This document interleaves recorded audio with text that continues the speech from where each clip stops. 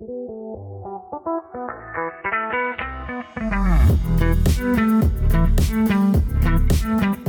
wanted to jump in very quickly before you enjoy the edition of 15 Minutes with a Mentor to tell you about the newsletter that we recently launched at Recruitment Mentors a few weeks ago. It's called Limitless Learning, and the whole premise and purpose of it is to directly send you practical advice, tips and tactics directly into your inbox that can help you improve as a recruiter. The feedback so far from the 3 editions that we've released have been fantastic. For example, the last edition was on 5 questions you can ask on a business development call and why. And I want to tell you about it so you can join it. You can subscribe completely free. You can go to recruitmentmentors.com/limitless-learning. That's recruitmentmentors.com/limitless learning. Or you can go on recruitmentmentors.com and you'll get hit with one of those pop-up messages where you can sign up. But I wanted to tell you about it. If you're here to learn and develop, then why not get direct tips and advice directly into your inbox? So sign up and join the thousands of other recruiters that are already signed up that are motivated to be better than yesterday. Enjoy the episode. Welcome to the Recruitment Mentors podcast. My name is Hisham Azuz. We're back with another edition of the 15 Minutes with a Mentor series, where we interview some of the brilliant mentors we've onboarded and welcome to the Recruitment Mentors community platform. And in this series, really simply, we're going to ask some of the mentors 7 questions in 15 minutes to find out things like how they've overcome some of their biggest challenges to what's been the most successful method for them to continue to win business. I'm really excited to be joined by Liz today. But before I ask Liz the first question, Liz, if you could introduce yourself for those that may not know who you are, and then we'll get into it. Yep. So I'm Liz Neidhardt. I own Cressida Consulting, which is a company that I set up earlier in the year. We build technical teams for the engineering and automation sector. Prior to starting my own business, I worked for the S3 Group for 16 years. So I joined in 2004, the year before they floated. I built Huxley Engineering in Manchester for about 10 years on the permanent side. And then I went on to work for 2 other brands within the group on the contract side as well. Amazing. I'm excited to get your answers on these questions, Liz. So the first one is, so what's been your biggest challenge so far this year, and how have you overcome it? Okay, so I'd say the obvious one is incorporating my company over Christmas, and then a couple of days into the new year having to homeschool 3 kids. So that was fun. But aside from that, I think the biggest challenge for me, honestly, is that I haven't been a hands-on recruiter for over 10 years. You know, I've been managing teams for a long, long time, and you know, it's just having to go back to being hands-on when so much has kind of changed. So I'd say that's been the biggest challenge for me, really. And then I guess on that, what's helped you really get to grips with being back on the tools, out of interest? I think it's recognizing what's changed and what's stayed the same. So I think in some ways there's been drastic changes, because I'm going to sound really old now, but when I was a hands-on recruiter, there was no LinkedIn, there was no social media. It was just selling in over the phone and speaking to people by email. And I think now I've realised that, you know, you've got to build a personal brand, and it was getting my head around that. And I've still not overcome that challenge fully yet, but I'm learning, and I've joined 2 communities, the Recruitment Mentors being one, Required being the other. And I'm just surrounding myself by people who can bring me up to date with the latest trends and, you know, technologies. But then some things never change. And I think the power of relationships never change. So I just prioritize investing in really good relationships with my candidates. And then that will pay dividends. If I look after them, they look out for me. Yeah, no, I really like the way that you articulated that, sort of recognizing what's changed and what hasn't. So I'm sure you would have seen plenty of these LinkedIn polls. We've been polled to death with it around the sort of flexible working piece. But I think everyone wants people's opinions on this, right? So I think recruiters are very well positioned from the markets that they serve to have a sort of interesting lens on this topic. So the second question I have for you is, like, how do you see the future of work? Is it fully remote? Is it hybrid? Is it back to the office, or a combination of all of them?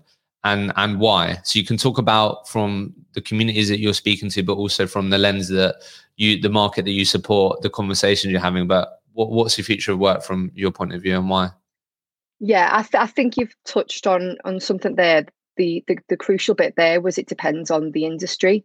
So Mm, working in engineering, there's going to be times where you have to be in the office, you have to be in a factory, you have to be on site to watch a build. That's never going to change. But what I'm finding is that companies that are going back to their pre-pandemic ways are going to be missing out. I can mm, see candidates already looking to move on because they've got used to working from home a lot more. They don't see the need to go back in 5 days a week. And now they're getting an inkling that these companies are going to, these companies are going to go back to their old ways. They're like, well, I don't want that anymore. We've moved on. So I definitely think in engineering, at least, that it's going to be a combination. And I think if you can offer as much flexibility as possible whilst having the understanding that when you need to be in the office, you need to be there, I think those are the companies that are going to get the best candidates. But it's opened up so many possibilities for companies. Previously a candidate might have been too far away, but now they can work for them remotely. So it's amazing. It's transformed the industry, really. yeah, that's really interesting. And then my next question is, what so far since starting your business, what's been the most effective way for you to win business so far this year? The most effective way of winning business, well, it's repeat business, but how I get that business in the first place is I let the candidates speak for themselves. It's the strength of my candidates that gets business. So I invest heavily in building up really solid relationships with, exceptional candidates that I've headhunted. I then approach companies either over the phone saying, look, I've got a candidate that I'd like to talk to you about, or I'll do it by email, either way. But that's how I do it. The candidate skills, it's the strength of the candidate skill set that gets me through the door. Yeah, nice. Yeah, I love relationships has come up a lot when we've asked that question. So it's interesting that you mentioned that as well. So what I'd really like to hear from you, Liz, is basically I love asking this question. So I want to cast you back to 2004, and I want to ask you, what if you could speak to Liz 2000 in 2004, like you're just embarking on your career in recruitment, a career that you're going to end up, yeah, I guess go towards working in for 20 years of your life. Like, what advice would 17, you? Hisham, No, steady on. I said going on to. I said going Okay, on let to you know. almost. But what advice would you give Liz if you could speak to her back then? Do you think? Yeah, do you know what? I got asked this recently, actually. And the biggest, well, there's two things. The first one, the biggest one for me is to ask for help. Um, Mm, I I think as a 21-year-old in recruitment, I saw I saw it as a vulnerability, and I had all these amazing people around me ready to give me their pearls of wisdom, and I was like, oh, but if I ask this, what if they think I can't do it? And actually, once I got over that and started asking for help and listening to people and asking, you're good at this, how'd you do it? Listening to calls, that's when it really clicked for me. So that is the biggest thing for me, is to ask for help. And I think second of all, if you're new to an industry or you're new to recruitment, like, don't worry if you're not an expert in your field. Just like let the candidates do the talking. So take it away from yourself. And when you are speaking to potential customers about candidates, just talk about the candidate, talk about the personality, talk about what they can bring. You don't have to know anything beyond that. So yeah. yeah, that's the second bit, I would say. No, I love that. So my next question is a bit more less serious. So I want Okay. to hear from you. What's the funniest or strangest candidate excuse you've heard so far in your career? What comes um, up? oh dear. Do you know? I think engineers, I have to say, are just straight up. They will say it how it is, and if they don't Really? want an interview or they don't want the job, they will tell you. Having said that, I have had seen colleagues kind of with their head in their hands over the years, and we've had everything from like a house burning down to I can't go to a first stage interview because I might be pregnant. That was another one. Love that. I just think there's just always funny stories in there. But Yeah. um, the next question I have is it's just a bit more of a scenario basically, and what I'd love to just hear from you is how you would approach this scenario, which is a common scenario that recruiters will find themselves in. So the scenario is particular business that you've been trying to get in with for some time. They're a great brand. You're confident you can help them. Finally, it might be through you specking out a CV, trying to speak to them about a candidate, but the relevant person that you need to speak to reaches out and you get a call booked in. So that call is going really well. You're building rapport. But when it gets to crunch time, they say, look, Liz, it's been great speaking to you. Really like what you're doing. I'm glad we've had this call. But at the moment, we only work with agencies that are on our PSL. And I just want to sort of hear sort of how you would sort of navigate that or approach that conversation. Yeah. Okay. And the person that I'm speaking to, are they like a decision maker who Yeah, can? they're a decision maker. Yeah. Yeah. Yeah. I think with PSLs, I think you've got to kind of qualify what you mean by a PSL, because in some companies it can just be you're an approved supplier. So once you've got the terms sorted, you're ready to go and you can crack on building the relationship. So in some ways, not a lot changes, but then you get other PSLs where, and this is what you need to understand. So I'd ask, when you say PSL, what's involved? How many agencies are on it? How many agencies would you give a particular job to?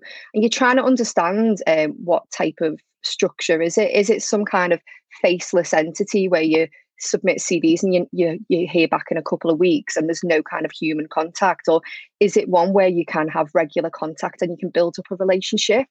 I work exclusively with, I'd say, 90% of my customers. So if there is an opportunity to work exclusively, I'll always pursue it. But if it's just me versus 20 other agencies, that's not my ideal customer. And I would say to them pretty much that. I would say that I wouldn't be doing you a service by going into that type of setup. But if you're willing to kind of consider a 2-week exclusivity period, I can really show you what I can do. And I'd give them examples of other companies that I've helped. I'd also understand what their pain points are, what they've struggled with. What do they struggle with? Where do they typically get people from? What companies do they like to see people from? And if I think I can help them with the pain points, then I'll say, look, this is what I can do for you. I can let you know anytime I headhunt someone from that company. And as a minimum, I would want to leave that call with either a meeting or another call booked in. But ideally, I'd want to just get terms sorted, or at least agree that I can call them back with any candidates that they've said that they'd like to see. So I'd Yeah, probably go from it nice. from that angle. But I would never Yeah, be afraid of walking away if it's not conducive with what, how I work and what I'm good at. yeah, I think that's a really great point. I think, yeah, it's. I guess the advice there is, yeah, don't assume that you understand what their PSL is. Obviously, it's a common phrase. So, one, let's make sure you understand that, and then two, what questions are you asking them to understand? What challenges and pain points that they have that you could add value around? Yeah, that's great. So, final question is so a real sort of popular area that a lot of recruiters inside the community want help with is sort of time management and prioritization.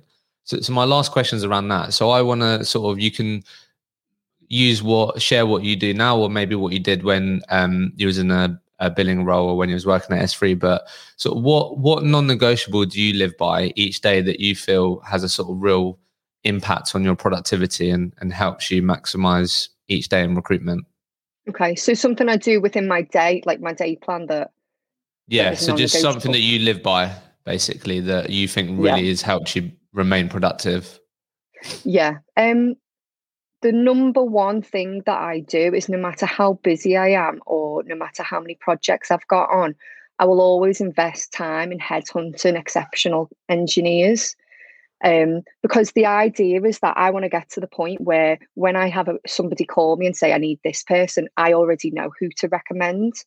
And the person that I recommend is someone that I've already qualified, I've got trust with, and I want to be able to pass that trust on to the client so that they don't drop out, they turn up for interview, they don't drop out after 6 months. So no matter how busy I am, it's building my network. It's building my network of headhunted candidates, but that would be no good in itself. I always make sure that I build my contacts as well, because there's no point having headhunted candidates if I've got no one to go to take them to. Do you know what I mean? No businesses to take them to. And I remember as a consultant, I would add like 150 contacts a month. Wow. It's so important that you can't do this job if you don't know who you're actually approaching. So, even in the days of GDPR, you've got to be, you've got to add the person as a contact, phone them, get permission, and really kind of try to understand what it is they hire. So yeah, I'd say that's my non-negotiable. Yeah. So what you said there is you're sort of, because I think it's two parts, isn't it? It's what I hear from recruiters a lot is there's so much going on, I'm unsure what to prioritize that can help me achieve the results that I want. So what you're saying there, time and time again throughout your career, when you've prioritized, building relationships, getting contacts, candidate, and making sure you're always making time to build your candidate pool, that's paid dividends. So I guess just the final part to them, what's your sort of framework or process to make sure, like you said, regardless of how busy I am, like I think the next part then is, okay, well, how do you make sure that you do make time for that? What's your sort of framework for that out of interest? Yeah. So on a simple level, in the morning, I would do all my urgent work. So that would be interviewing candidates for live projects and then speaking to the companies to speak to them about those candidates. So it's kind of urgent stuff in the morning. And then in the afternoon, it's my more strategic business development. So it's business development every afternoon based on, it could be selling in a really strong candidate that you've got. It could be selling into some target companies that you'd really like to develop and develop a relationship with. So AM is urgent, PM is more strategic and long term. Nice. And then do you review what fills up that strategic time at the end of each week, monthly? Is that something that you do, or? Yes, I do. I always do a day plan and a week plan, and I always have a Okay. little time to review over the month. But typically, it would just be who are my best candidates and selling them in. But it's also staying on top of clients that I've not spoken to for a couple of months, and making sure that you're having that second, that third, that fourth conversation with a customer, because you're not going to speak to someone and then suddenly get a load of business. You really need to invest in that relationship. It could be 10 times that you call them, but each time you add into the picture of what they hire and what they struggle with. So yeah, no matter how busy I am, it's making time for business development. Yeah, amazing. Liz, thank you for sharing that. That was 50 minutes with a mentor. Thank you. Thanks for having me.